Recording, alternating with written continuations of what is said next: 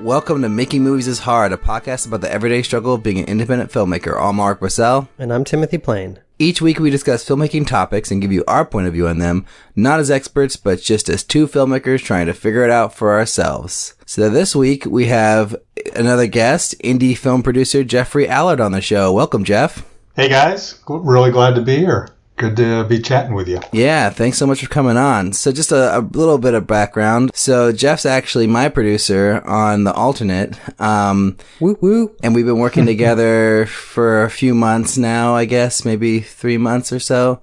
Yeah, it seems like years, but yes, I think just 3 months. What have you guys been doing together for the past 3 months? Jeff, do you want to take that? Sure.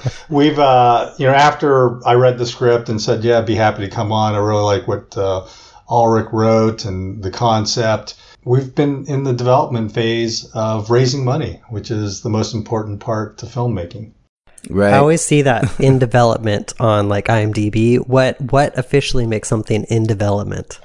In development is before pre-production, and it's usually two things. It's working on the script and or raising the money. And in indie filmmaking, it's almost always raising the money. It means we don't have the money yet to make the movie. Yeah. So for us, what it's meant mostly is like, going to these meetings, doing our little spiel, little talk about the movie. I don't talk a lot oftentimes. It's mostly Jeff doing the talking because all the questions are business related for the most part. And and then we just see what people say. And I think it's been going well. I don't know. I mean, I have no experience in this at all, right? This is the first time I've ever done anything like this. So Jeff, I don't know. You can tell me, is this like typical or we about average with our success rate so far? This is about average. Oftentimes projects come in where a lot of the money or a good portion of the money is in place. And that's really helpful in, kind of elevating the project, giving it momentum. And we came to the table when you and I started working on this, we had, not a lot of money. And so we're still trying to gain that momentum. And, we've had some successful meetings. We've closed, 2 deals so far. Yeah, and, 2. Well along the way. So not Awesome. bad. So I feel good about it. I'm glad to hear you're not discouraged. If I were, I probably wouldn't be in this business. And to be honest, I've had other projects where we were this far along and hadn't closed any deals yet. So it's a good sign. At what point, I'm totally jumping ahead. After this will be my last question, then we need to set up what we're going to talk about today. But how do you know when to stop developing a project and just to move on and say, this is never going to happen? I've had projects that have gone on years. So what I do is let the creative guy, the director who's driving the project, because I'm typically not driving them. I'm brought in to produce the projects, and I let them continue their efforts as long as they want. And I have multiple projects always going on, so I'll kind of be there standing by when he needs me. Right. But do they ever actually say to you, hey, Jeff, I'm done, this is it? Or does it just kind of fade away like a relationship? They fade away typically. I've never actually had someone throw in the towel, but all of a sudden the calls come less frequently and I get the message. Yeah. Okay, well, so Ulrich, please. Anyways. I'm so happy to have Jeff on the podcast and be talking to him. I've actually never met you, which seems crazy, but it's good to meet you over the podcast. And I'm interested, Ulrich, what are we going to be talking about today with Jeff? So, I want Jeff to give us his, 1-minute bio, a background of what he's done and everything. But, based on his history and his experience, I think it's really the best just to kind of focus on the business of filmmaking. Awesome. Talk about like the nuts and bolts of how he makes movies, how he gets movies put together, and how it's worked for his career. I mean, I'll let Jeff give his bio, but he's made like over 14 movies in the span of 15, 16 years or something like that. So yeah, I don't know. It's pretty impressive. But Jeff, can you just quickly give us a bio of who you are and what you do and all that stuff? Yeah, absolutely. My first film was 2003. I produced the Texas Chainsaw Massacre remake with Jessica Biel, starring Jessica Biel. I co-produced that with Michael Bay. And after that, I got hooked in the business. It was also a very profitable film. It was my first film, and I said, damn, this is really easy. And then I did the prequel because I signed a 2-picture deal when I optioned the rights. And we did the Texas Chainsaw Massacre, the beginning in 2006. And we did really well on that one. Both those films combined grossed over $200 million. So easy, right? Yeah, it was so easy. And I go, this is awesome. This is what I'll do. And well, after that, I realized how hard it is, and the economics of the business changed quite a bit since the 2000s to what we are right now, absolutely. early 2000s. And my budgets keep going lower and lower because we're competing with so much content out there, and you can't always count on having a studio backing your film. So I've gotten creative and have kind of a formula for the movies that I do, which are mostly genre, but I've been going outside of the genre box as well. Prior to that. And you're based in San Francisco? I'm based in San Francisco, just south of the city, in a town called Belmont. I've only shot one movie in the Bay Area called The Violent Kind, which premiered at Sundance, and then we got picked up for worldwide distribution.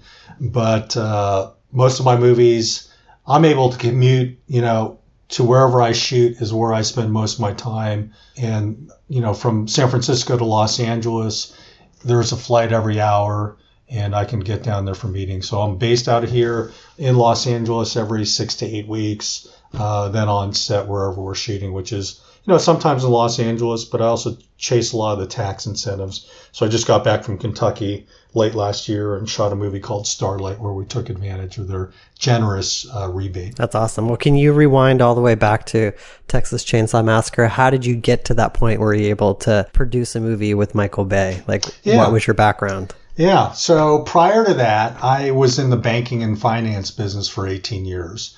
And I was with a company called Bayview Bank, which is a large regional bank acquired by U.S. Bancorp back in early 2000. And I was president of one of the asset-based lending groups. And we were doing well. I enjoyed the business, ran, a division of a $5 billion bank. And we went through one of those credit crunch crises, late 90s, early 2000s, and Bayview Bank found itself in a position where we had to get bought out by a larger bank and absorbed. And so they shut down my group. And, I was in the finance business for quite a while, and I was like, well, I presumed I would continue that. Well, I had a friend from college, his name's Mike Fleiss, and he created the Bachelor TV series. And so he called me at the time, and he was just going to start The Bachelor, but he also wanted to get in the film business. So he reached out to me, said, "Hey, let's get into the film business. You have the banking business background. I've got the Hollywood connections. Let's team up and do something." I said, "Sure, why not? It sounds like a lot of fun." And after I left the bank, I had a nice parachute. Had some time off, and we started looking at scripts basically. And I said, well, if we're going to do something, my first project, I'd, really like it to be successful, which is harder, to do than actually, than it sounds. And I said, why are we looking at original screenplays? And we read about 100 of them. Wow. I said, can we buy something that has some sort of franchise value, some already existing recognition? And he said, well, I know the guys who own the Texas Chainsaw Massacre. So he introduced me to them. And I got to know them, Kim Henkel and Toby Hooper. Toby Hooper recently passed away. Rest in peace, Toby. Really great guy. And I became friends with them over a year. They were very wary about working with large studios. I pitched them about doing an independent feature film, that I would have Toby direct the film. We would use her script, and we closed the deal. And, the agency, CAA, who was representing Mike Fleiss, didn't want to have anything to do with it. They thought this is a far-fetched idea. You're never going to close a deal. So I read up on, the film business. I already had, contract experience running a division of a bank. And I drafted a contract, got the two to sign them, and those contracts carried through all the way to production. But when I closed that deal, literally a week later, Michael Bay called me and said, "I heard you have the rights to the Texas Chainsaw Massacre." Yeah. Awesome. The power of the IP, right? That's right. You have the right IP, you get the phone calls. Yeah. And I said I do. And he invited me over to his house in Bel Air, a nice mansion. And I showed up, and there were 6 people there, but Michael wasn't there. Oh. And they said, he's going to be here. He's running late. He's on the golf course. And he had 3 of his agents / manager, an attorney, and 2 other people. I forget who they were. But the attorney spent a little time with me, asking me, basically vetting the process of how I got the rights. And I articulated the steps, and he goes, "Oh, that makes all good sense, and who's attached to it, et cetera." And I said, "No one's attached to it." And then Michael Bay showed up, and his attorney said, "Yeah, thumbs up, it looks good." And then Michael Bay proceeded to pitch me for about half an hour on how this movie's going to be made. Yeah. Oh, wow. That must have been fun. It was fun. And I was like, okay. Then the next morning, after the meeting, his agent called and said, the meeting went really well. He loved you. He really would like to work with you. And then the next morning, his attorney called me at 7 in the morning, and that doesn't happen in LA. LA starts late and ends late. And so I was like, oh, that's pretty odd. And they said, "We want to make you a preemptive offer. We're going to be emailing it to you, literally in 30 minutes. And they made me an offer, Mike and I an offer we couldn't refuse. And there it is. So when Michael, he pitched to you the way that the movie was going to be made, he was doing that as a producer? As a producer. So he started a company called Platinum Dunes, which now does genre remakes, and it's been extremely successful. A la Jason Blum, probably more successful than Jason Blum if you look up the franchises they brought back to the screen. Yeah. But so he pitched me actually on a trailer. He said, because obviously he just, he knew, he rewatched the movie. There was no screenplay, but he said, here's what we should do. And he pitched me on a trailer. And the trailer actually came out to be exactly as he pitched me on it. This is 9 months later. Yeah. He says, "We're going to do this trailer. This is what I envisioned. And then we're going to raise the money because of that. And then we'll make the movie." Wait, and really? Is that how you guys raised the money? Is you made a trailer first? We did. We went to AFM with a trailer with no script, no attachments, other than Michael Bay producing the Texas Chainsaw Massacre. Oh, wow. So you didn't even have Crazy. the cast of the movie in it. We did not. We didn't have a script.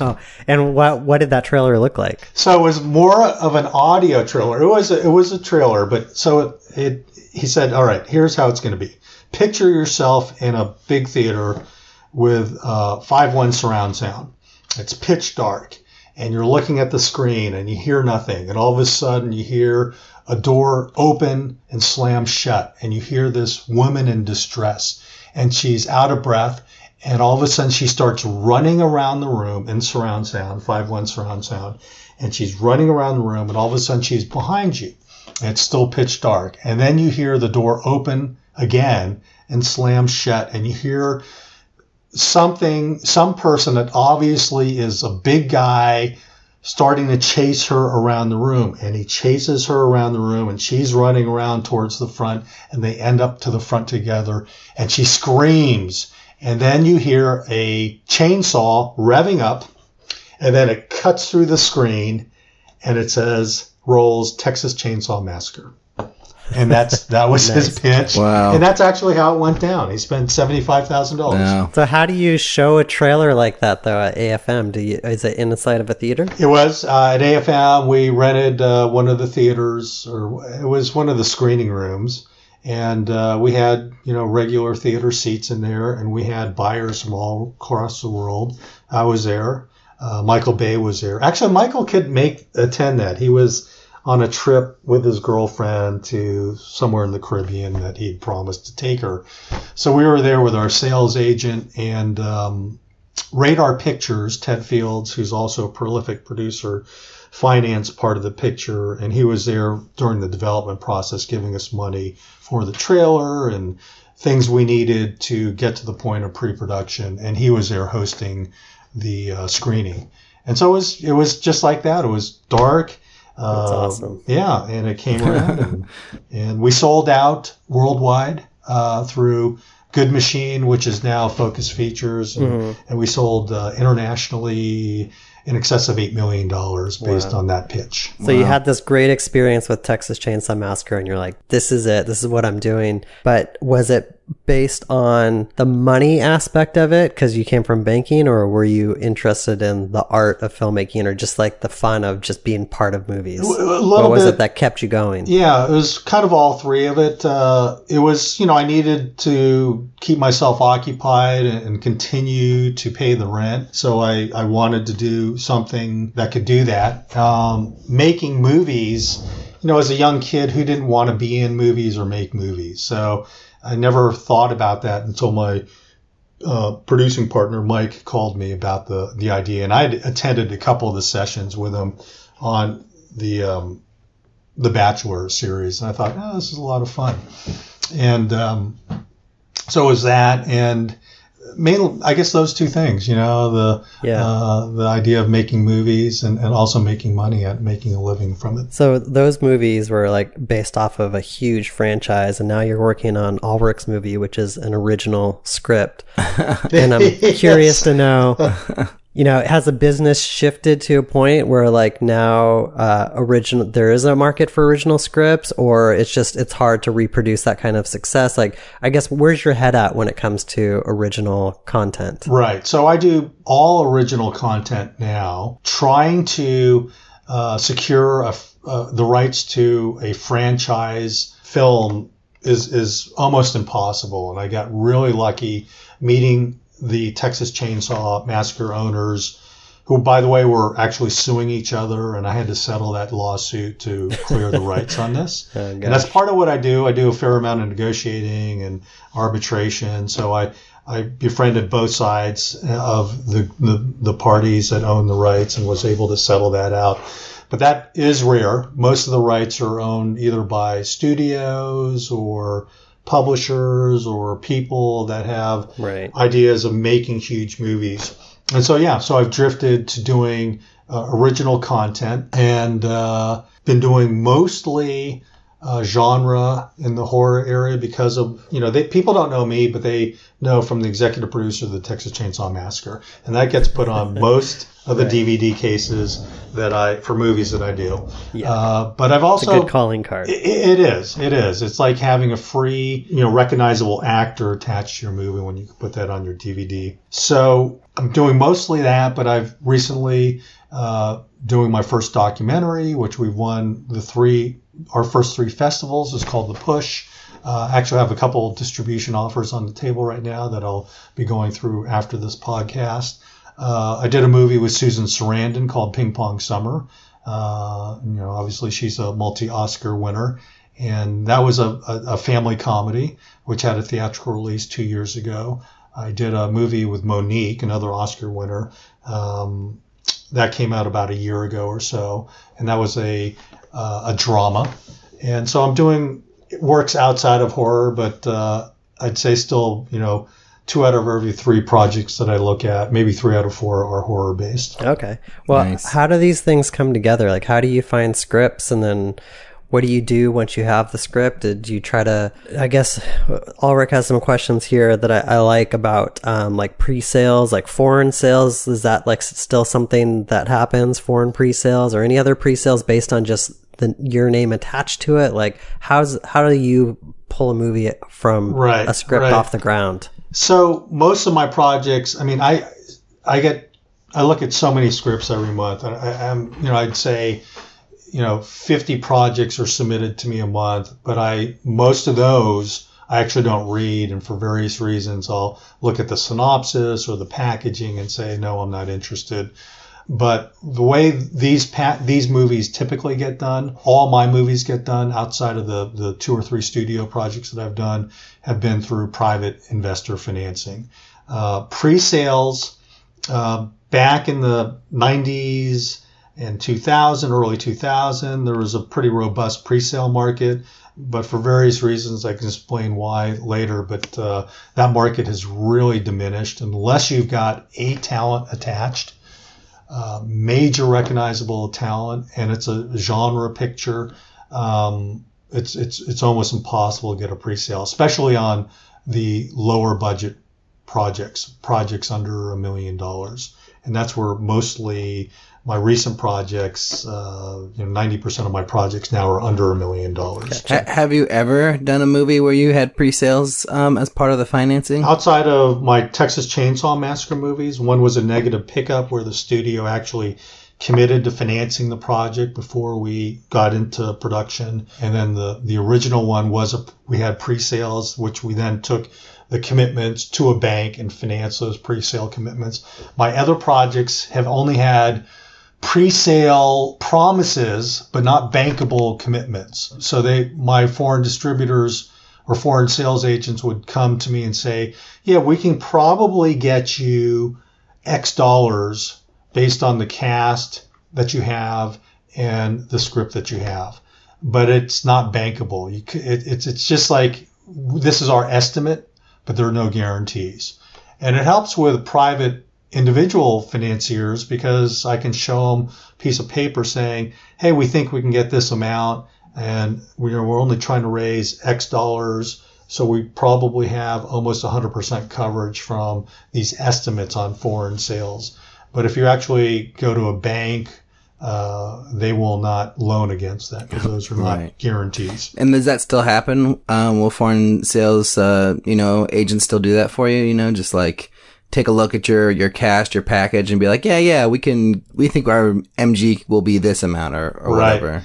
So they will do that. They will give me foreign estimates. They will not, in most cases, give an MG, a minimum guarantee. But what I'm finding from the foreign estimates is they will provide an estimate on every territory. Oh, wow. Available. And they'll give you a range of, say for Germany, it could be 25,000, it could be 100,000, so they give you a low end and a high end. And what happens is my guys typically hit their numbers somewhere between that low and high end, typically closer to the lower end. But what happens also is they sell 7 of the 40 territories that they've given you estimates on. So you have to know which territories are actually going to sell. No one knows in advance, and you don't get all those territorial sales. You'll typically get a fraction of what they give estimates on. Yeah, wow. So what we've heard a lot as directors and filmmakers, and I'm sure a lot of other people listening have heard the same thing, is that, in order to make a movie, the way that it works is you find a great script, you pair it with a movie star and the best director that you can find, and then you do the whole pre-sale thing, which you just said you haven't really done before. But have you ever made a movie besides the Texas Chainsaw Massacre movies? Have you ever made a movie in that fashion, just trying to get the biggest star with the best script kind of thing? No, that's the studio model, and they can do that, and they can spend millions of dollars on projects just to develop it, and then they can greenlight a project based on the script alone, and then guarantee a talent with a pay or play package. If you come on board, we'll pay you X dollars. So outside of that arena, it doesn't happen that way. What typically happens is a director will approach me with a script and say, here's, this is a great script for this reason.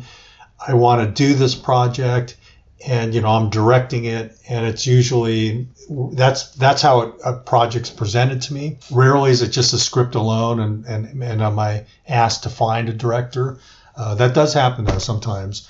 But it's usually a director and a script, and then I'll buy into that vision and say, yeah, okay, let's do that. I mean, it's similar to how you and I are working together. You're directing it, you wrote it, you're already a package there, and then it's about getting the financing in place. And as we get closer to the financing, the casting then kicks in. Because at our level, when you're doing, these indie-sized movies under $1 million, aren't too many, recognizable talent that can really move the needle. I mean, these are names you might see from TV, but still, whether it's a distributor or a single investor, they won't typically go, oh my God, that person is so famous, I'll just put up this money. Or a distributor will tell me that will sell the movie for your budget. The players that we're typically going after are, somewhat recognizable, or usually on TV series, might have done a number of movies, but not as the lead. And you can get those guys amazingly for relatively cheaply. But we don't make those offers until we have the money in place. Yeah. And have you ever done the whole letter of intent thing where you've, gone after an actor, pursued them before you had the budget, secured like a letter of intent from them that they'll be in your movie, and then use that to raise funds? Like, have you ever done that process? I have been involved in that, where the director has already brought in his friends that are, somewhat recognizable talent, but none of them, again, could really bank the movie. So I've done that, and I found it hasn't really made a difference. So I will not do that because I feel like it's extra work that isn't meaningful in the fundraising process. And those letter of intents really are only worth the paper it's written on, because if you don't have a date, you don't specifically have a rate that you've offered to them, you actually don't know that whether or not they're going to be in the film. But, the point of that LOI is to help raise money, and I find that hasn't been helpful. Interesting. Yeah, I mean, because these questions, these are like a lot of the things that we're told to do as filmmakers is, get an LOI for a well-known actor, attach them to the project, and then the money is easy to find. I've heard that like, a million times. Mm-hmm. I've also heard the whole pre-sale thing a million times, that like, that's what I should be doing, but then obviously it sounds like those things don't really necessarily apply. I mean, with the LOI thing applies more to independent filmmaking, but it sounds like the other route is more of a studio deal. It is. If you have Tom Cruise, you can get pre-sales, but for the typical movies that are even under $10 million, and some of them have been successful, pre-sale routes typically aren't done to finance those movies, because look at Moonlight, Fruitvale Station. Both those were done with private investor equity. Those movies, originally, you couldn't have gone to a distributor and said, hey, read this script, read who we might have in the movie, and give me, X million dollars. I mean, both those right. movies were done for about $1 million to $2 million, and it wouldn't happen. Now, after the fact, they would have said, oh, would have loved to have done that. But that's the typical movie that gets, submitted to distributors, and no one will be willing to say guarantee $1 million on those types of projects. Right. Yeah. We all have this dream that we're going to write a script and we're going to go to, let's say, AFM. I think Allard has even done this. Yes. And you're going to find a producer that's going to jump on board, and all your dreams are going to come true. They're going to help find the financing. They're going to help get you name actors attached to the script. But I'm looking at the setup that you and Ulrich have, and it seems like you're on board to produce the movie as long as Ulrich can help get the funding. So you aside, couldn't Ulrich just go raise the money himself and go produce the film himself? I'm wondering, like, what's your role on the film if you're producing it, but Ulrich could also produce it himself? Like, what's the value that you bring to it? Right. So I do more than just say, I'll produce it if you finance it. And Ulrich can talk about it as well. But my background in banking and finance, plus my track record on doing, over a dozen movies, all of which got in distribution, adds this extra level of comfort to investors when we're meeting with them. And I've been with Ulrich in all of the meetings, I think, since he brought me on, since we decided to partner on this project. So Ulrich earlier mentioned I do most of the talking in the meetings. It's because these investors are asking about the money. How does distribution work? Right. Investors care about the return on their investment, not necessarily the creative vision of the project. Exactly. And so Ulrich has his book out ready to talk about the creative vision, but I'd say 80% of the questions come to me because they're like, well, how does the money work? Who gets paid? How do we get paid? When do we get paid? What's the likelihood of us getting paid? Right. So it has a lot to do with like, all right, Ulrich can make the movie, but then once the movie is made, how does that turn into a business? And you can answer those questions. Exactly. And then I do physical production though. So I'll do the budgeting. I actually hire a crew. I've hired them on almost all my projects. I negotiate with talent. I negotiate with their representation. So during the physical production as well, I bring all that to the table where most of my directors, like, I don't know how to deal with CAA or UTA. I don't, what's the offer we should make and what type of contract? And they want this, and this. Is this reasonable? And so I deal with that. And experience. And it's a pain in the ass. It's one of the least pleasant things I have to do during production is dealing with talent. Not talent, but their representation. Yeah, and more so, I mean, because, Jeff's made all these movies and, like, he does the physical production. And, I've made short films and I know I can make a movie and all that stuff too. But just because I know it doesn't mean anyone else knows it. And I think with Jeff on the project, it's like he's the proof. He's the legitimacy to it. Yeah, exactly. Yeah, he's made movies that you've seen. Right, exactly. He's made movies that you have seen and that have made money and that have been in the theater and that have played at these big film festivals, and not just one, not just two, not just three, but, over a dozen. Yeah. So it's like his track record is really like I can't think of the word right now, but like it's like the legitimacy to the project, right. That like makes people believe that we'll actually do what we say we're going to do. But there's a certain degree, Jeff, that your name is on a project and you want to maintain, your reputation. So how do you ensure that the movie that gets made isn't going to make you look bad? Like, what are some of the things that you have to do in order to feel comfortable? And have you told Ulrich, like, in order to do this, we need to use this DP or this group of people, like maybe people that Ulrich hasn't worked with before? The first thing I do to be sure that I'm comfortable on a project and maintaining kind of the quality of work that I've been fortunate to be associated with is the script. So if there's a bad script, and there's a couple bad scripts that I've, one or two that I've agreed to step onto, but in those cases, I will actually have a clause in my contract where I can choose not to have my name attached to the project, and I'll just help you make the movie. But in this case, and in most cases, I have to really resonate with the script and feel like this is a script that I'd be proud to be a part of if it becomes a movie.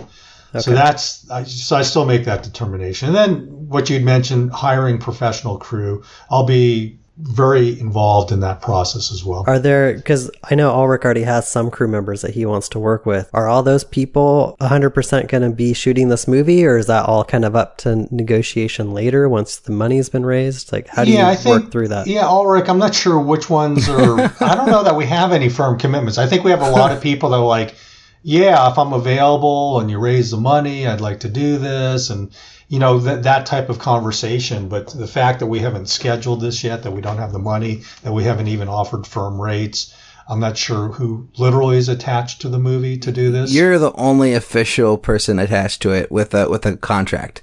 You and the investors who've already invested. But everybody else, who's associated with the project right now, it's all just kind of, just a handshake deal, or it's not even a deal. It's more just like, yeah, I want you to be the DP on this movie. Oh, I want you to be the casting director on this movie, or the sound designer, or whatever, the different roles that I've kind of have already lined up, but yeah, depending on what happens, that could all go out the window.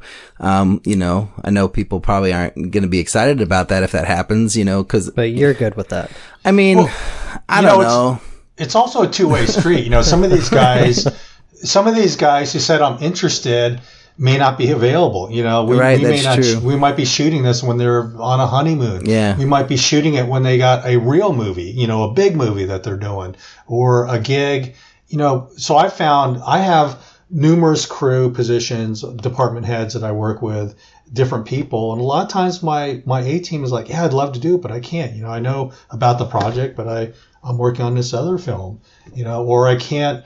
In this case, we're kind of going, lower budget than some of my other movies, and the rates just may not be something they can work with, because I doubt Ulrich has talked to them about specific rates, how long this is going to be, let alone, our schedule, because we don't know when we're going to shoot this. Right. So, but is there a possibility that Ulrich could come to you with somebody on his creative team that you just weren't comfortable with, and you said, no, we're not using that person, we need to use this person? I haven't had that happen in the past. So, I'm not super rigid in that respect. If Ulrich has someone and can really pitch why he's the right person, I'm open to listening to that. Okay, just curious. And then how much, you said the script is important, but how much of a director's past work plays into you coming on board? Did you look at Ulrich's short films, for instance, and were those part of the package for you? I've looked at some of what Ulrich has done, and that is important, but what is more important is the person's passion for the film, the project, that he will put this in front of anything else that he has on his plate. Because what happens is this process, it can take out the fundraising part, but the actual filmmaking, say we have money in the bank, it's going to be a 1-year process from the development to pre-production, the production to post. And I need to know that the person who's leading the creative side is going to be there from the first day to the last day. Because I'm usually the first guy in and the last guy out, because I'm dealing with the investors, I'm dealing with final distribution, I'm dealing with collecting money from distributors. And I need to know that Ulrich's going to be there, during the good times and bad times. And we may not be making a lot of money during the distribution period or during some phase of the movie, that he's committed, because it's his baby, that he's going to be there until this thing sunsets. Yeah. How do you find out if somebody's committed like that? I mean, you look at his podcast, he's been doing it for almost 3 years, so I'm sure that kind of helps, right? It does. And I'm pretty good at judging character, and I can just tell, because I think Ulrich, we had a conversation about this anyways. Like, are you, do you have the wherewithal to be there for a year and then also be there on the tail end as well? And I typically have those types of conversations, and I get a pretty good sense, Like, are you married? One. And if you aren't, how long have you been dating? And why haven't you pulled the trigger? Those are like some of the first questions I would ask. Yeah, well, I mean, going into meeting Jeff, like, I've already been working on the movie for like 4 years almost, from in the development and script writing phase. So I think, already being 4 years in, like, that's a pretty good sign that I'm not going anywhere. Yeah, right. Yeah, and I think when I met Jeff, I had just got back from AFM, I think, when we had our like first in-person meeting. So I think you guys got introduced via your lawyer. Is that how? Yeah, That's awesome. via George Rush. I love that. yeah, my lawyer, really great guy. Super busy producer, though. I mean, man, he's got a lot on his plate. That guy never stops. It's awesome. Ulrich, I really like this question you have about like running out. Like, do you think running out and making your first feature for under $20,000 is a good idea for first-time directors? And I'm curious, like, especially Jeff, from your perspective and like choosing which projects to get attached to, does it help that a director's already directed a feature before, even if it's just like a small $20,000 feature that nothing happened with it? It does. It absolutely does, because it gives them the sense of how to be resourceful in making a low budget movie, even if it's a feature, if it's over 60 minutes, no matter what, if they only spent $20,000, it's not a lot different than spending $400,000 or $500,000, because you're still going to shoot for at least 2, possibly 3 weeks. You got to figure out how to feed people. And probably that person paid no one anything, but still had a crew, maybe a small crew. And also that person who directed that movie probably wore multiple hats, including editing the film, maybe scoring it, maybe shooting it as well as directing it. And those are things that I like to see as well from a director, that they can at least do more than just direct the film, because you're kind of getting a twofer, at least, especially someone who can edit, because the editing process is one of the probably the most expensive line item on a shoot. Really? Is the editor, because he's there for 3 months. And, if you can get that for free, that's great, and Ulrich, he's actually paying to edit. Do you recommend, though, that a director edits their own film? I actually do. I do on these types of budgeted movies, because the director will know intimately. First of all, he'll have his vision.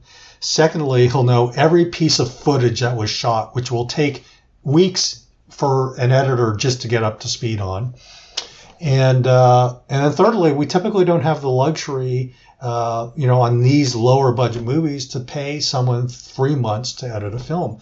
Now, if you can bring in an editor, the director, or we can bring in an editor who's willing to do this, on the come, that's great. Then I'm comfortable with that. But if you don't, it's a big savings in the budget. Yeah, get to work. And if he's a good editor, Oh man. Yeah, that was one of the first things Jeff asked really? when he was like, Can you edit? Yeah, exactly. When he was deciding to come on, I was like, yeah, can you you're edit? like, dude, I get paid to edit. Yeah, but I mean, it was also like at that time I was sort of thinking that I didn't want to edit my movie just because for various reasons and like work with a different editor, But I mean, hey man, whatever needs to happen to get the movie done, like I'll edit it if I have to. That's no problem. And if we have the luxury of being able to afford an editor, that's great. But right now, the way we budgeted, it's going to be pretty tight. And I think a great time to bring in editing also is for a second look, because a lot of times you get, we create this film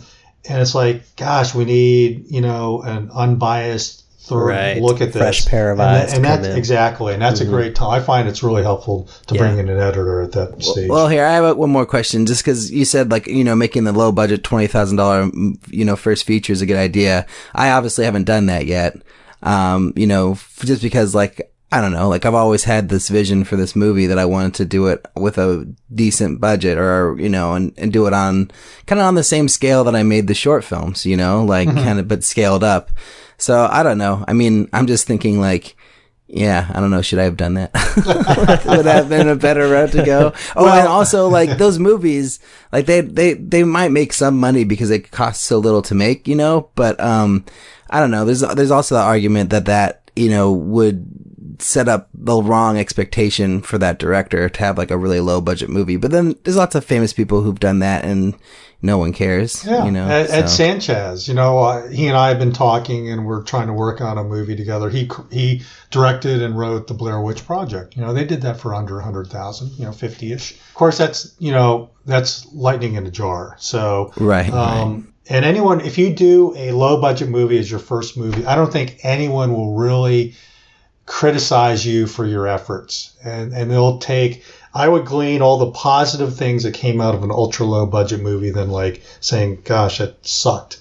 Yeah, well, the problem is we're coming from like the maybe more audience side, and audiences definitely judge pretty harshly. If like you were to show your film to just the average audience member and they'd be like, that movie sucks. Why'd you waste your time with that? But I think, from like the business perspective and just showing that you do have the perseverance to like get through a project of that size with the very little amount of money, I think is very impressive. Yeah. And the $20,000 number, that might be kind of an arbitrary number. I would have to say, unless you actually owned all your equipment and got everybody to work for you for free, it would be hard to make a feature film for $20,000. Yeah. Well, I don't know why we said $20,000, but we've talked to filmmakers before that have done it for as little as like $2,500 for a feature, and then maybe like average is between like 10 to 20. I would say like we had a filmmaker on that did one for 12. We had a woman on that did one for like 20,000. So we've talked to some very micro budget filmmakers, and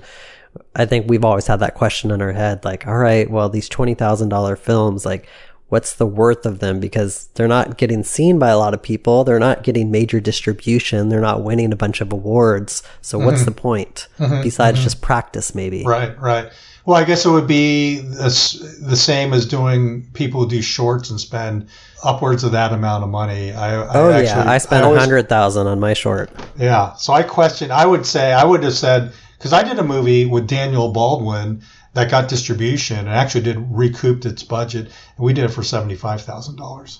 Oh, wow. And it was a horror movie. Yeah. We shot it in 12 days and one location, and it actually won, it's pretty well acclaimed for a micro budget movie. So it is possible. It's hard for me to do that because I can't ask all my friends at this level to work for free and to give me all their equipment for free and things like that, because I had to pay Daniel Baldwin X dollars and the rest of the actors. We were union. We had to pay them. They ate up a third of the budget at least, and then we had to rent our equipment. Well, can we talk about the business distribution kind of side of the business? Like, so you go out and you guys make this movie. What happens next? Like, how do you get a film like The Alternate sold? Right. Do you have to enter festivals in order to get it seen, in order to find a distributor, or do you go to AFM? For the most part, you don't go to AFM. You never.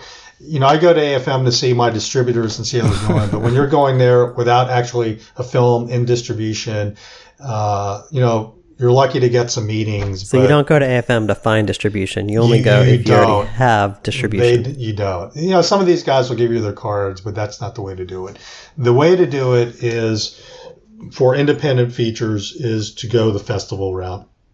Our distributors even want us to do that, even when we're already picked up by a distributor, for a number of reasons. Firstly, it kind of validates a movie. If you get into one of the major festivals, one of the top 4 or 5, Sundance, South by Southwest, Toronto, whatever, Berlin, you've got the seal of approval, and you will get distribution, and you'll probably get a decent amount of money. And so that in itself is a vetting process for distributors. Yeah. Well, let's talk about the deal that you would get from a distributor at one of those major festivals.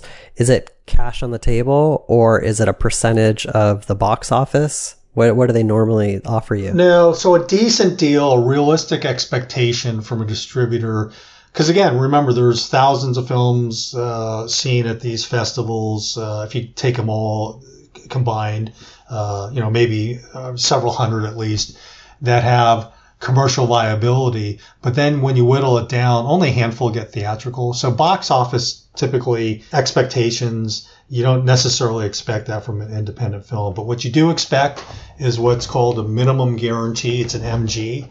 So what I like to see from my distributors is someone who's going to pick up worldwide rights, so I don't have to bifurcate them and deal with a North American distributor and deal with a foreign sales agent. So someone who picks up worldwide rights, although that doesn't always happen. And then secondly, and most importantly, is what dollar amount are they going to guarantee to pay me upon delivery of the film, regardless of how well this thing does how well it does commercially. And then you get a piece of the commercial action. So it'll be hopefully a sizable guarantee up front that pays for a good part of your budget. And then the back end is typically, they'll take out a distribution fee of 20 to 30%. They will then get to recoup everything that they paid to you as an advance. They get to recoup their marketing expenses, and then you get the rest of the money. And oftentimes there isn't much left over after all of their recoupment and what they paid you up front. That's a story that we've heard from people that have gone the traditional distribution route, is that there's just never enough money to get paid. But most of them are taking deals that don't have a minimum guarantee. And so most filmmakers they're giving their film to the distributors and never seeing a dime come back. That's what I've heard. I've been knocking wood. I've always seen money on my films. Not always enough to recoup budget, but I've received checks in all of my films. And are there distributors that or just like you should stay away from, and you kind of, now that you've done it enough, that you kind of know which distributors you can trust? Yes. So, and I wouldn't say who the ones that I wouldn't trust, but and some of them it's hearsay, but I have a good handful of inside distributors and foreign sales agents, and many of them I've done repeat business with, and either from prior experience, I know whether to continue to work with them or not, or from my friends in the business will tell me these are the guys to, if you get an offer, work with them, and if you, stay away from these people. And that's particularly true, I think, on foreign sales. There are hundreds and hundreds of foreign sales agents out there, and the reporting, it's so hard to track. I think it's impossible for me to know exactly what deals are closing internationally, and they can tell you it's for this, so you need to trust. There's a lot of trust that happens between you and the distributor, right? You have to assume that, or I guess trust that the paperwork they're showing you is accurate. Exactly. There's no way to follow up on it. Exactly. And then that the money that they receive, they're reporting all of it. And so that's tough. On the foreign sales side, you have to be more reliant on trusting that person, because they can more easily deceive you than on the domestic side. The domestic side, they can run up expenses, but that's where you negotiate caps on expenses. So even though I don't know that you really spent all that money, I'm going to assume you're going to hit your cap.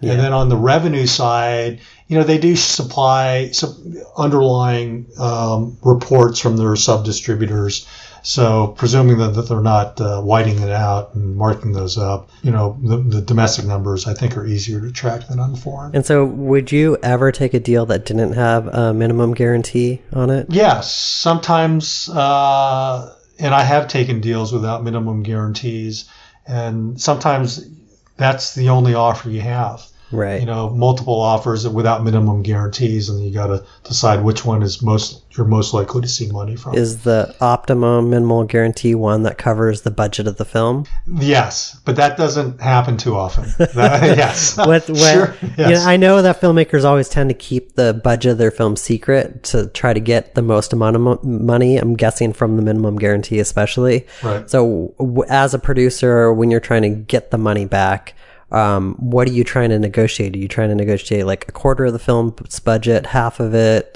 75%, all of it? So the negotiation, the first offer typically does not come from the filmmaker. So, and we don't, and you're right, we don't discuss our budget. We keep that, our hands, we don't show our hands. But nowadays, buyers, distributors, are pretty savvy, and they have a pretty good sense of what the film was made for. So they have their right, own assumptions. I'm assuming, they can look at it and say, that's probably a $500,000 film or $1 million exactly. film. And they have a pretty good sense of what movies are made for. I think, in my case, because on my projects, I do a good job of bringing costs down, both on the production side, but also negotiating with talent.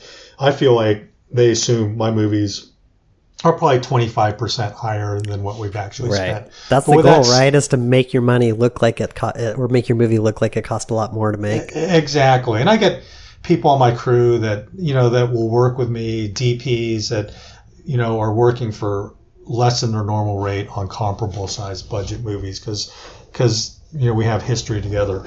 But so, they'll have their assumption of what the movie's made for, and they're the first ones to make an offer. So I can't, I would love to see X percent of my budget on an MG, but I can't really control what their first offer is. And all I can control is based on that offer. And if I have competing offers, I have more leverage, and I can then get a higher, MG out of these guys. And if I don't, and these guys talk amongst themselves, they kind of know what's going on. Oh, okay. They do. So when an offer comes to you, it's not automatically assume that you're going to come back with a counter offer. It's almost kind of like, this is what I'm offering, take it or leave it. No, I would say I always counter, and there's always negotiation room, but your counter may have less leverage in your counter if you only have one offer. You will have less leverage. Yeah. And they'll always know if you have multiple offers on your project. Wow. Okay. They know. That's funny. They know. Like I had a deal out of Sundance where we had multiple offers, and it kind of got whittled down to 2 or 3 offers. And one of my friends that I knew at a distributor, who was a major player, I mean, they're like a top tier B distributor. They have money. They make offers. They make MGs. They do bigger films. And he called me, he goes, we have an offer. And I go, I know, I saw that you were circling. They hadn't actually made the offer. And I said, yeah, put your offer in. Would love to do a deal with you. And they ultimately didn't. But when we closed our deal, he already knew the terms of what we took. So funny. He was talking with the other people. And during the negotiation process, when he was contemplating putting an offer in, he knew, was really close on the numbers that were being offered. And he said, yeah, we're just not going to be in that range. I'm going to let those guys fight it out because we're not going to come in at that number. Wow. So, that's funny. Yeah, they talk. And speaking of film festivals, how important are film festivals on all this distribution? Do they play a big role, small role? They play a big role. Like I mentioned earlier, if you get into one of the majors, like my foreign sales agent on one of the films he picked up before we went into the festival, before we had it completed, he said, yeah, I'll do your distribution. He didn't provide any MG, but I was happy that he just pick it up on the foreign sales side. He gave me 3 different quotes on estimates. He said, okay, here's the quote. Here's what we would expect to receive if you get into Sundance. Here's what we'd expect to see if you get into South by Southwest, and here's what we'd expect to see if we don't get into either. And even though this film did really well festival-wise, we didn't get into any of the top 3 or 4 majors, but we got into all the top genre festivals. His numbers are pretty on the nose about this is what you got, this is what you'd receive if you don't get into Sundance or South by Southwest. Interesting. And then I had a movie that got into South by Southwest, and my expectations for it were less, but because we got into South by Southwest, we got a solid MG that we otherwise would not have received. And is that because they can put the name of the film festival on like the poster image? Mostly, I think mostly because of that. You know, my foreign guys. Or word of mouth. Yeah, word of mouth. Whenever my movies get into South by or Sundance, there's just so many more people are interested in seeing it from a distributor side, from a viewer side. Gotcha. We're getting so much more buzz. Because I was wondering, like, why not just, if you already know the distributors, why not just go directly to them with the film? Well, yeah, because they're all kind of waiting. They're especially with a script, or if you do have the film, they're still typically like, let's see how well you do with the festival circuit, because they're not. So festivals are almost like a publicity, more of a PR it's free thing. buzz. It is free marketing as well. It is free marketing. So whether you get into a top festival or a mid-tier festival, the distributors are still happy that you're doing that, because you're, when you go to Cinequest or to I just came back from Palm Springs. We got so much press on for our documentary, and it just, we're getting articles written about us, and it just helps in the marketing process. So it's marketing, press, like free buzz, word of mouth, people want to see it, but then it's also just distributors need that stamp of approval for somebody to say, this movie is good, this movie's worth it. It helps them. It helps them get them over the hump. and they have so many films to look at. I think they're like, boy, let's just, instead of looking at 5,000 films, let's look at the top films from the top festivals. Right. That makes their job a lot easier. And they actually go to those festivals. Right. They go to Sundance, they go to South by. They don't go to the other festivals. And just submitting a film, and if you don't get into one of the majors, even though they know me, the nice thing is that they'll take my call and they'll look at my film, but they still have to make a decision based on the film. And if they feel like, well, gosh, this didn't get into the major festivals, and, after they look at the film, because it's a favor to me, the rest has to stand on its own. So if you don't make it into a major festival, does that mean that your chances of distribution dwindle down to almost zero? No, actually means the price point of your distribution will drop dramatically. You'll still, not all my films get into Sundance or South by Southwest, but they all get distribution. So you'll find you have a good chance of finding distribution. I don't know about other people, but I feel confident on my films, I will get distribution with or without Sundance. It's just my price point drops dramatically. Right. And based on the festival's premium. If you don't make it into a major festival, because I'm going to talk about that a little bit, because I think most of the people listening to this podcast, and me included, is not going to make it into a major festival. So what are my hopes, and what festivals should I be focusing on? Are there lists of festivals where distributors would go outside of kind of like the top tier festivals that I could still find them at? Like there are. You mentioned Cinequest. Is Cinequest considered kind of like mid-tier, or it's a mid-tier, but the good festivals to go to if you're looking for distribution are the ones near Los Angeles, because the distributors they're like, okay, I'm going to drive up to Santa Barbara, right, get away for the weekend, and watch films. So Santa Barbara is actually a good festival. Los Angeles, which is also pretty hard to get into, but anything near Los Angeles. Palm Springs. Palm Springs, I went to Palm Springs Amdocs, which is for the documentary I had, and I think that was good, but I can't speak to the bigger Palm Springs International Film Festival. I don't know on that. What about like Telluride or Tribeca or, Toronto? Well, Tribeca and Toronto are actually Toronto is one of the bit majors, actually to be the most important of the majors because Oh, wow. all the buyers go there. There's a film market there. Yeah, it's a film market. It's where commercial stuff gets sold. So I would, of all festivals to get into, Toronto's one. Number one. Then Sundance might be two, and then Tribeca has moved up. Is probably comparable to South by Southwest. So I consider that as one of the majors. Okay. What about Telluride and Slam Dance? Are those lower? Those yeah, two? they're lower. So Telluride, I think, is a high quality festival, and if you have a good film that fits that category, that is a great laurel to have. So that is a seal of approval. Definitely worthwhile getting into it. Slam Dance, I don't know as much about anymore. It used to be, I feel like historically, that had a really good reputation as the alternative to Sundance and the program against Sundance. But now I just don't hear a lot about it. And I think they are focusing mainly on first-time directors. But I haven't heard a lot about projects coming out of Sundance and getting sold. But, that's better than a lot of other smaller festivals that you've never ever heard of. So. Oh, the last one I'm curious about, just because I've tried to get into them for millions of years. Well, since all my short films, basically, and I never got in. The Austin Film Festival. What about those guys? I think I met with the programming director when I was just at South by Southwest. I've never applied to Austin. So I don't know enough about it. I think they tend to do less genre stuff. So if your film fits that, what they're looking for, I think it still has a very solid reputation. Yeah, they do a big writing component, like a writing conferences and screenwriting events and panels, and they have a screenplay writing competition that's big. So I think I don't know. I've been hearing a lot about it through those kinds of podcasts and avenues. Right.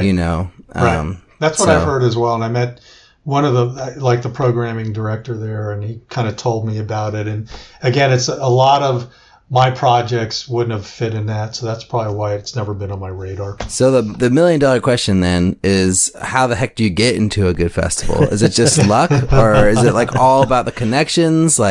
Do we need is this why big cast is important? Because the bigger the actor, the more likely they're going to take your movie at a festival? Yes, recognizable talent. As much as everyone from distributors to festivals say, oh, it's all about the script and how the movie was shot. The first question I always get asked is, who's in your movie? It's always the first question to ask. So I think recognizable talent is a major plus. And then the movie itself. But the other thing that helps you, the intangible that helps you get into festivals, is knowing people that know people. So I have, some contacts at some of these festivals, and that'll help make a difference. What it'll do is it'll help us bypass the first level of interns that screen out, I don't know what percent, 50, 60% of the movies. We'll get past that if you know someone, and it'll get flagged as at least must watch by the second round of screeners. And well, that's good. Yeah, so you can bypass, right. the rest of the crowd and at least get to the next level. And then after that, I think the film has to stand on its own. If they hear good things about it, which is hard because typically festivals, there's no buzz about a film until it's actually going to festivals. But once you are accepted to a festival, what I find is on my projects, once we've been accepted to a decent festival, a recognizable festival, we get invited to tons of festivals after that. And then you don't have to worry about submitting. Right. Oh, that's nice. So if getting into one of the big festivals like Sundance is the goal, then are you guys trying to get your film done in time for Sundance is the first of the season, right? So you have to submit by September, October. Right. So is your timeline for most films kind of based on finishing around that? No, for us, for me, it's typically when is the money there so we can start the movie. And I have chased the Sundance deadline on a number of projects, and what I've found, one of our movies we were lucky to get in when it wasn't even complete. We submitted half the film, rough cut, And then that's all we had done. And then we submitted a montage for the rest of the film, and we actually got in. Oh my gosh. I know. It was pretty amazing. It was That's because our directors were well liked, and Trevor Groff knew us, and that made a big difference. And we did ultimately get a sale out of Sundance. We got a decent sale, and it was a genre movie. It was one of the midnight screenings. But that was a situation where I probably wouldn't do that again because I don't think it would ever get us in. And I've submitted... Yeah, seems risky. Yes, I submitted projects that we had like our rough cut, but we weren't really comfortable with it. And I think it really hurt us. So I'm like... Only submit it when you feel comfortable, and if you miss the deadline, so be it. Because even if you have your best foot forward, your chances are still pretty low relative to the 10,000 films they receive, and except X percent. So just submit it when it's ready. Well, let me give you a hypothetical. So you make your movie, your feature film's in the can, then you edit, and you hit some delays. You were trying for Sundance, but you missed it, and now your film is done in like January or February. Do you start submitting to festivals, or do you sit on it and wait for the next? I would say in most cases you just start submitting to festivals. You still have really? You still have Toronto, coming up, in September. So, which is a huge festival. You have Tribeca, which is, I don't know, is that March or April? That's March. So you probably missed Tribeca. You missed South by Southwest. Yeah. But you're probably okay for the fall ones, right? Right. And also, if your film, you feel it's that strong, like I said on my Sundance movie, we submitted that, it might have been like after Thanksgiving. So, they always keep a couple slots open till, the last, say, 4 weeks before or 3 weeks before. And if you feel it's that strong, you just got to figure out a way to get them to take a look at it. So, like, if you finish your movie in January or February, and then, like, Tribeca and some of the other big spring festivals are coming up in March or April, you would still just send it to them and just try to get it to them and just be like, hey, look, this is done. Take a look. Right.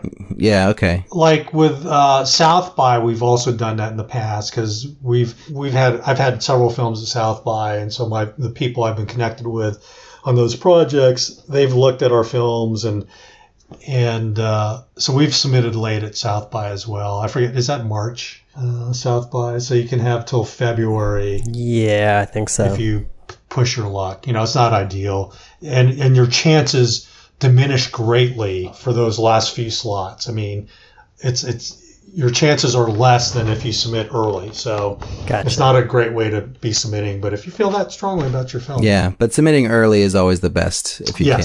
Yes. Okay. Because as you get past the deadlines, and I've submitted a lot of my films past deadlines and they've accepted them, and some haven't been accepted.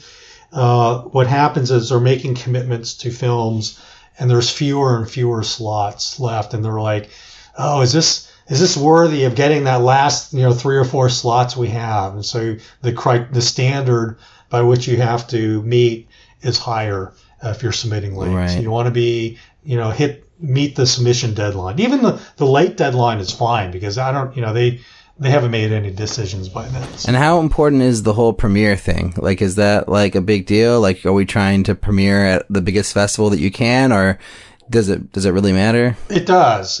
Well, some of them are premiere only. Some of those big festivals are premiere only. So if you've already had a North American premiere, you can't circle back, in the later part of the year and try to get back into one of those major festivals. They'll hold that against you. Some of them have specific limitations. You can't do a premiere. If you've already premiered in certain territories, you're not eligible. So you hold off basically till you hear back from the biggest ones before you accept a premiere? Yes. And so if I've submitted, in time where I can get into Sundance and all these other festivals and you haven't heard back, you do wait. And the festivals understand that. Like, we got into, for example, we were trying to play on one of my movies at San Francisco. We'd already had our world premiere, but they required Bay Area premiere. And then we got into Sonoma, and I told Sonoma I'd rather, I prefer to be at San Francisco because I'm more of a, it's closer to my Bay Area roots than Sonoma is. So we can't accept yet. And then at the same time, I reached out to San Francisco as we're getting closer to deadlines that I let them know. I said, I need to know, or, because of a commitment I'm going to make to someone else. And so they told us, they tipped their hand. They didn't actually tell us where we were, but they tipped their hand and said, well, here's, what I would do. Right. Outside of festivals, is there any other way to get distribution? And maybe I'm asking the wrong person because it sounds like you've had a lot of success with this technique, but what other ways could you recommend to somebody to find distribution? So outside of that, and I've had a couple of projects where I've actually approached distributors before the festival run, or for whatever reason on some of my earlier films, we didn't do the festival run or didn't have very good success on our initial submissions. And then it's reaching out to distributors directly. And, that's that's actually what a producer's rep does anyways. It's not rocket science. You can easily determine who are the North American distributors, and you create a list. You find out who the contact person is, and you submit. Now, how receptive they are to people that are first-time filmmakers, I don't know. I can reach out to them, and not necessarily, they may not have done business with me in the past, but just because of my track record, they'll accept the submission directly from me, right, and not necessarily through producer's rep or even a distributor. Some of these distributors these days all they are is kind of middlemen. Now the buyers are Netflix and Shudder and linear broadcast companies, and these distributors that some are recognizable names still have to pitch Netflix. They don't.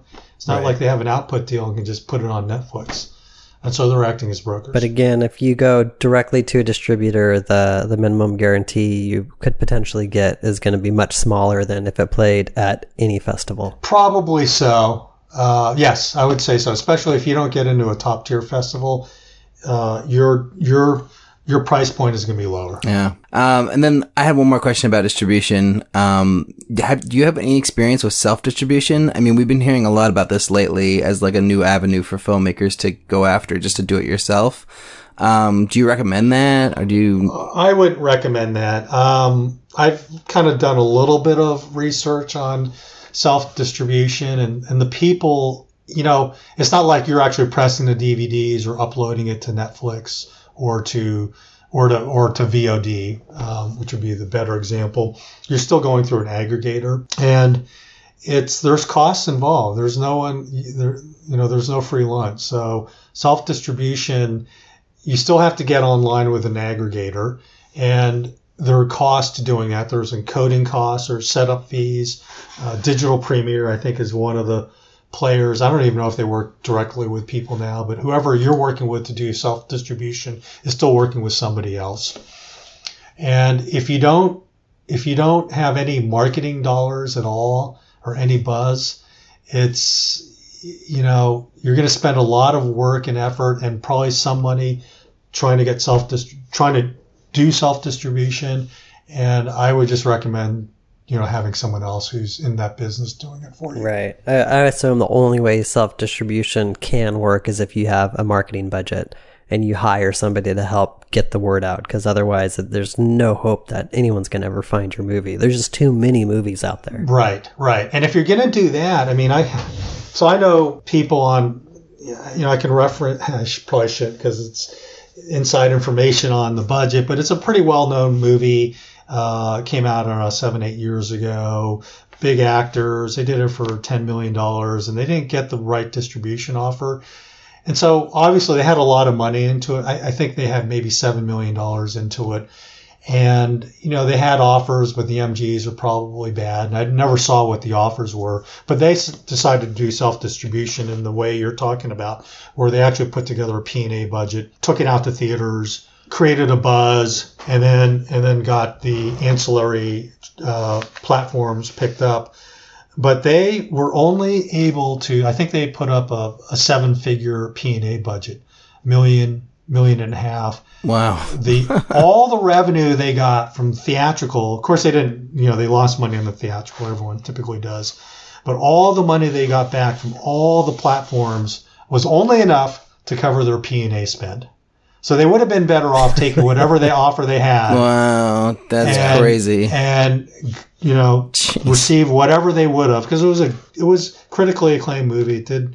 It did well, but they only received enough to barely cover their P&A spend. Wow, and so they're basically back where they started before they did the self-distribution. Yeah. So they lost their entire budget. Wow, and whatever their MG would have been at least covered part of the production. Exactly. And that's a movie, wow. I think they would have actually seen some back end. I mean, it had some decent names, and they would have seen some back end beyond the MG. And you can't say what the movie is then, huh? It's no, because there are some. Sure, fair enough. It was a movie about the wine business. And you guys might be able to figure that one out. All right, I think I know which one it is. Yeah, I have one last question before we get to Final Five, which is what your role as a producer, like you're in now before the money has been raised, and then how long do you stay on the film after it's finished? Do you stay all the way through the festival run? Do you help distribute funds to investors? Yes, I'm the last guy standing. I'm typically stuck dealing with the investors, even if I wasn't brought on to that part of the deal because I speak investor language. I run most of the LLCs. So you got to file tax returns, you got to pay LLC fees, you got to do all that stuff. Okay. So as long as the movie's still alive and out there, you're still on it. I am, and I'm usually the guy shutting down the LLC. Sadly, and then I'm gonna have I'm passing the torch to Ulrich on his movies. So you get compensation wise, you get paid as a producer for the shoot, and then also do you get like back end points? Yeah, I get paid during the shoot and back end points. Yes, gotcha. If there are any. Yeah, which on our movie, of course, there will be. So of course. Yeah, I'm gonna retire after our movie. Yeah, exactly. Or you could just take on more risky projects after this one. That's right. So I had one final question, and I just know there's a lot of young filmmakers out there who are excited to make their first movie. Maybe have already made their $20,000 first feature. I know there's a lot of our listeners have already done that. But like, what advice do you have for filmmakers out there who are trying to get into the business, make more movies, get started? Like, what should they be doing? I'd say a couple of things. All depends on where they are in the filmmaking process, but when they're looking at projects, don't go. I still get some young filmmakers submitting projects to me that are like, that's going to be $10 million to make. It's a period piece with wars and car chases. So keep your projects, reasonable. Try to do it for as little as you can. Not for 20,000, but not for many millions.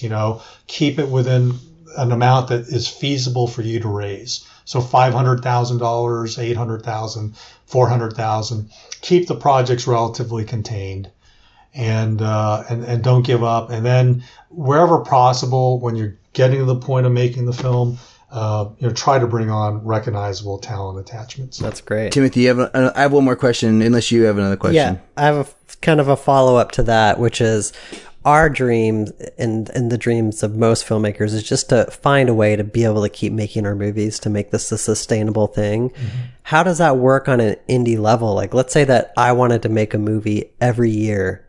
Mm-hmm. How could I set myself up for that kind of success? Or does that just not exist unless you're like a Woody Allen or you're inside the studio system? No, it does. Because I'm averaging, like, I have 3 movies that are coming out this year. I'm doing almost 1 to 2 a year. It is possible. I guess it's having a broad network, and it depends on what part of the business you're in. If you want to only write and direct your own movie, you're limiting yourself, because then how much can you write and direct? Create each year, right? So you're saying if you're a writer director like Ulrich, you should also maybe produce other people's movies, like that. Maybe Ulrich should jump on and produce my movie. That, or be open to directing other people's work. Okay, yeah. Yeah, it doesn't have to be my script, because maybe I was trying to get you to tell Ulrich to produce my movie. It didn't work though. Producing does give you more opportunities, actually, I think, than interesting to find work, because you can produce multiple projects. You can have multiple directors. You can have multiple writers. You can do different types of genres. So that's why I'm busy. Or if you're a DP, you could also jump around from project to project. Yeah. when you're crew, that's when you have most of your opportunities because you're for hire. It's like, Right. I'll do your movie. I'll do whatever. So the crew. So is part of your success just having a bunch of things kind of always in the works? So let's say you choose a script a month and you get 12 projects kind of like that you're attached to a year, and then maybe like 2 of them go. Absolutely. And it's a numbers game, right? It is. So I say I typically have a dozen projects in the works, and if you do, 2 of them, my hit ratio is a little bit higher, but you should have like a dozen in the works, and if you get 1 done, you can get 1 a year, but have multiple projects going on at the same time. Yeah, last year I decided to stop producing things for other people because I had been doing that. Like I produced like 2 or 3 short films, a bunch of other things, and just like helping on other projects. I almost produced a feature for somebody a couple years ago, and I have another friend who wants me to produce his feature who listens to this podcast. Hi, Bailey. And so I don't know. I just kind of decided that like if I want to be a director and I want to direct my own movie, like I have to dedicate myself to that, because if I keep on taking other people's projects, I'm just going to keep on pushing my project back. Yeah. That makes sense. At least for the first one. And then like once I get, the alternate made, maybe I can, step on and produce somebody else's movie for them or whatever. Right. Then you can leverage from the, right. What would you say? Like from the writer, director, alternate, it's something that you produced, I guess. Right. I don't know. Or for the people that brought you the alternate. Yeah, something like that. I mean, you see famous filmmakers doing that all the time. Like, Bryan Singer's putting his name as a producer on project, all kinds of directors brothers doing that. are all over everything. The writing, producing, acting, directing. Yeah. So, I mean, that's definitely something I want to do in the future. But yeah, I just feel like for now, it's like I got to be serious as a director if I'm going to direct. And just for the record, I am more than happy to direct other scripts. Like, no problem with that. If you got a script, I'm down. Right. Where are these people with scripts that need directors? Yeah, I know. I keep on hearing about these things, and then they never come my way. So, my last question before we get into our final 5 is, does it ever get any easier for filmmakers to raise money for their movies? Because like I'm right now, we're in the trenches trying to get the money for the alternate.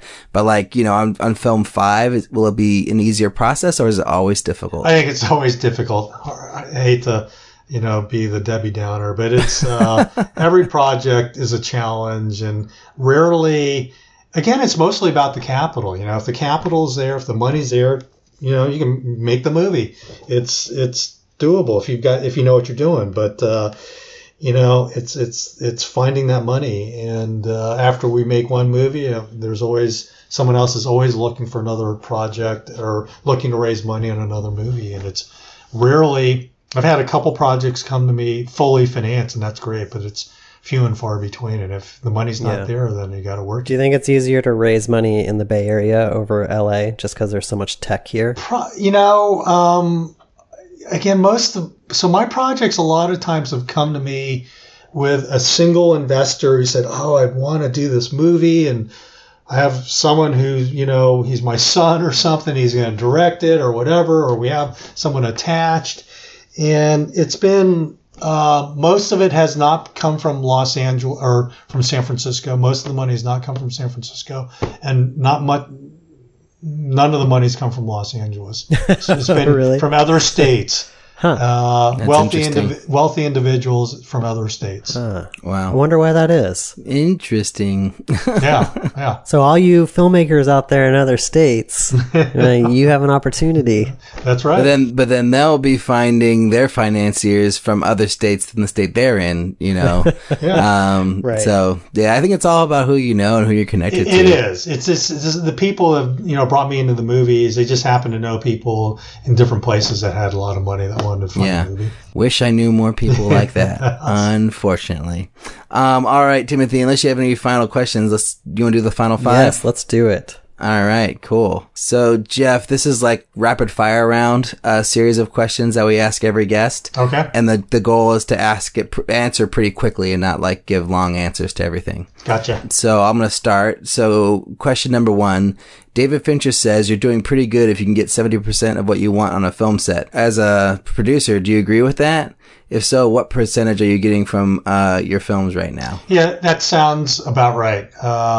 our scripts, what we end up shooting compared to the original script is so often different that if you captured 70% of what you originally had envisioned, I think that's pretty good. What's the thing you struggle with the most as a producer? Well, I think we talked about it, raising money. That is the hardest part.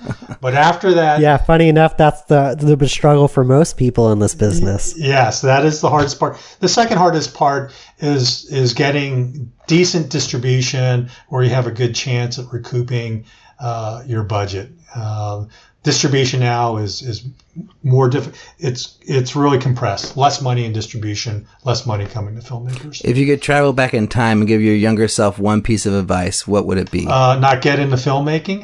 No. Oh, boo, boo. No. I meant that from, it's so difficult to actually make a living producing films.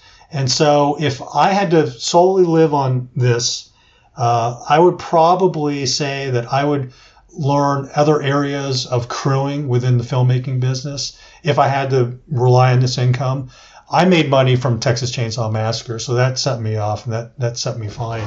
But if I were new getting into this business and I were like a director, I would at least know how to edit so you can, get paid to edit other people's films or learn how to shoot. Like supplementary income in addition to the filmmaking stuff. That's right. Gotcha. Nice.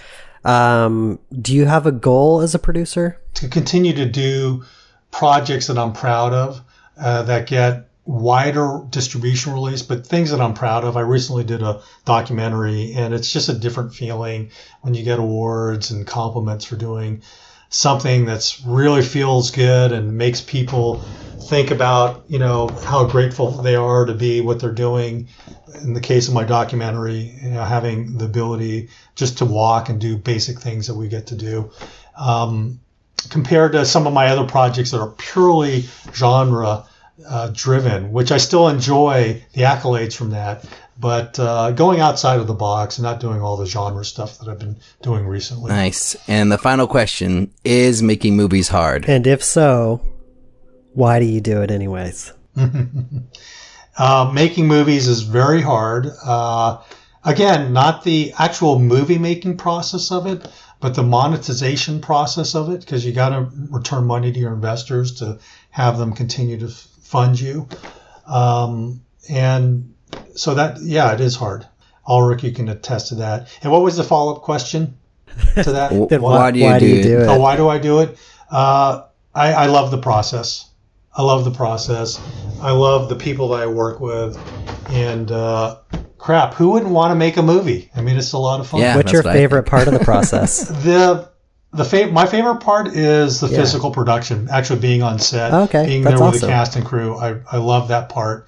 It's like 20-hour days for the producer, but and the director Ulrich, but it's I love doing that. And then the gratification of seeing it distributed once you finally get it out there, that's a really good feeling as well. I have one last question. What is the average number of shoot days directors that you're working with are getting from their films? 3 weeks. 15? So between 15 to 18 days. Okay, yeah, that sounds about right. Timothy wants 30 for his first movie. I want 30 for mine. I'm telling him that he's got to keep dreaming. I'm going to make it happen. Unless he can get in like $1 million for his, low budget movie. No, 4 million. It's going to be 4 million. Yeah. 4 million? Dear Lord. The one thing I wanted to say was I just watched one of Jeff's movies recently, The Night Watchman, and that must have been a hell of a lot of fun to make. I mean, just from watching it and all the blood and like just the silliness and the goofy, it just must have been a blast. It was. There's next time we talk, I can give you some backstory on that. There was a lot of hardship in making of that too. Just dealing with blood all the time and having your actors in blood is really annoying to them. It gets all sticky and they complain and they cry and all this and that. Oh no, but it was so cool. I mean, you should see this movie, Timothy. It's got some of the best blood explosions, I've seen in any like kind of recent day. indie horror comedy type movie. So Ooh, horror comedy. I love that. Yes. yeah. Well, awesome. Yes. Jeff, thanks so much for coming on. This has been so much fun. Where can people find you if they want to reach out? Or are you incognito? They can reach out. If you go to IMDb, I think some of my contact information is there. You can look me up on Facebook and friend me. I'd be happy to friend you. And I am new to Instagram, and you can Instagram me as well. Oh, cool. What's your handle on Instagram? Do you remember? I don't. Do you mind if we track it down and we put a link in the show notes? Put a link, please do. Okay, so if everyone... you just type in my name, I think it'll show up. But Okay, yes. cool. So everyone go to makingmoviesishard.com. There will be links to how to get in touch with Jeff on there. There will also be links to the movies that he's produced. There will be probably a poster image to Ulrich's film, The Alternate, that says from the executive producer of the Texas Chainsaw Massacre, of course. Of course it does. It sure does. You should also, Ulrich, put links to your screenplay and to your lookbook and all that stuff, since, every time we talk about it, you might as well just put some links out there. Yeah, exactly. Anyone wants to get involved, reach out to us. Yeah, we're looking for additional team members to be part of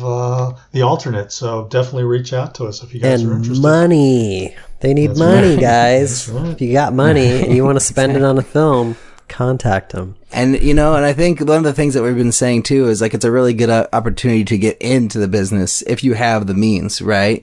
Cause, you can come to set, you can be a part of the process. It can be a big learning experience. Absolutely. That's that's part of the return on investment is being involved in the process. So we bring in our investors to the extent they want to. So please. Wow. I can't believe we just had a commercial for the alternate at the end of our podcast. We had to. Buy now. Yeah. All right. Well, everyone, if you want to get in contact with Ulrich and I, you can send us an email to podcast@makingmoviesishard.com or find us on Twitter and Facebook with the handle @MMIH Podcast. And please, if you like the show, leave us a review. We have not gotten a new review in probably 3 months, and it's driving me crazy because I'm thinking no one likes us. Everyone hates us. The podcast is dying. We're shriveling up and going away. Speaking of just rankings and iTunes for a second, for some reason, Indie Film Hustle changed his name, and he's dropped out of the filmmaking search altogether. Oh, really? Yeah. Weird. He's not even, he used to always be ahead of us, number 2, because there's some hunting podcast that for some reason is in the filmmaking category. So we're the number 1 filmmaking podcast when you search filmmaking. That's amazing. Congratulations. Which is awesome. And Just Shoot It is right there in number 4th or 5th place. So they've been able to get up the rankings. But it just goes to show that so much of this has to do with just working the system and making sure you have all those keywords in it. Because the Indie Film Hustle, he changed some of the ways that that iTunes finds him, and so now he's not even ranked in the top 10 of filmmaking podcasts. That's interesting. Well, we are probably going to have him on the show. Hopefully, that's maybe. What you think. I mean, I don't know. I think the so. Enemy. I don't think he's an enemy. I think he's a friend we haven't met yet. But competition. All right. Yeah. All right. Anyways, well, that's it. That's our final rant. Thanks everyone for listening. It's been super fun. Thanks, Jeff. All right, guys. Thanks a lot. Jeff. It was a lot of fun. Everyone have a good week. Bye-bye.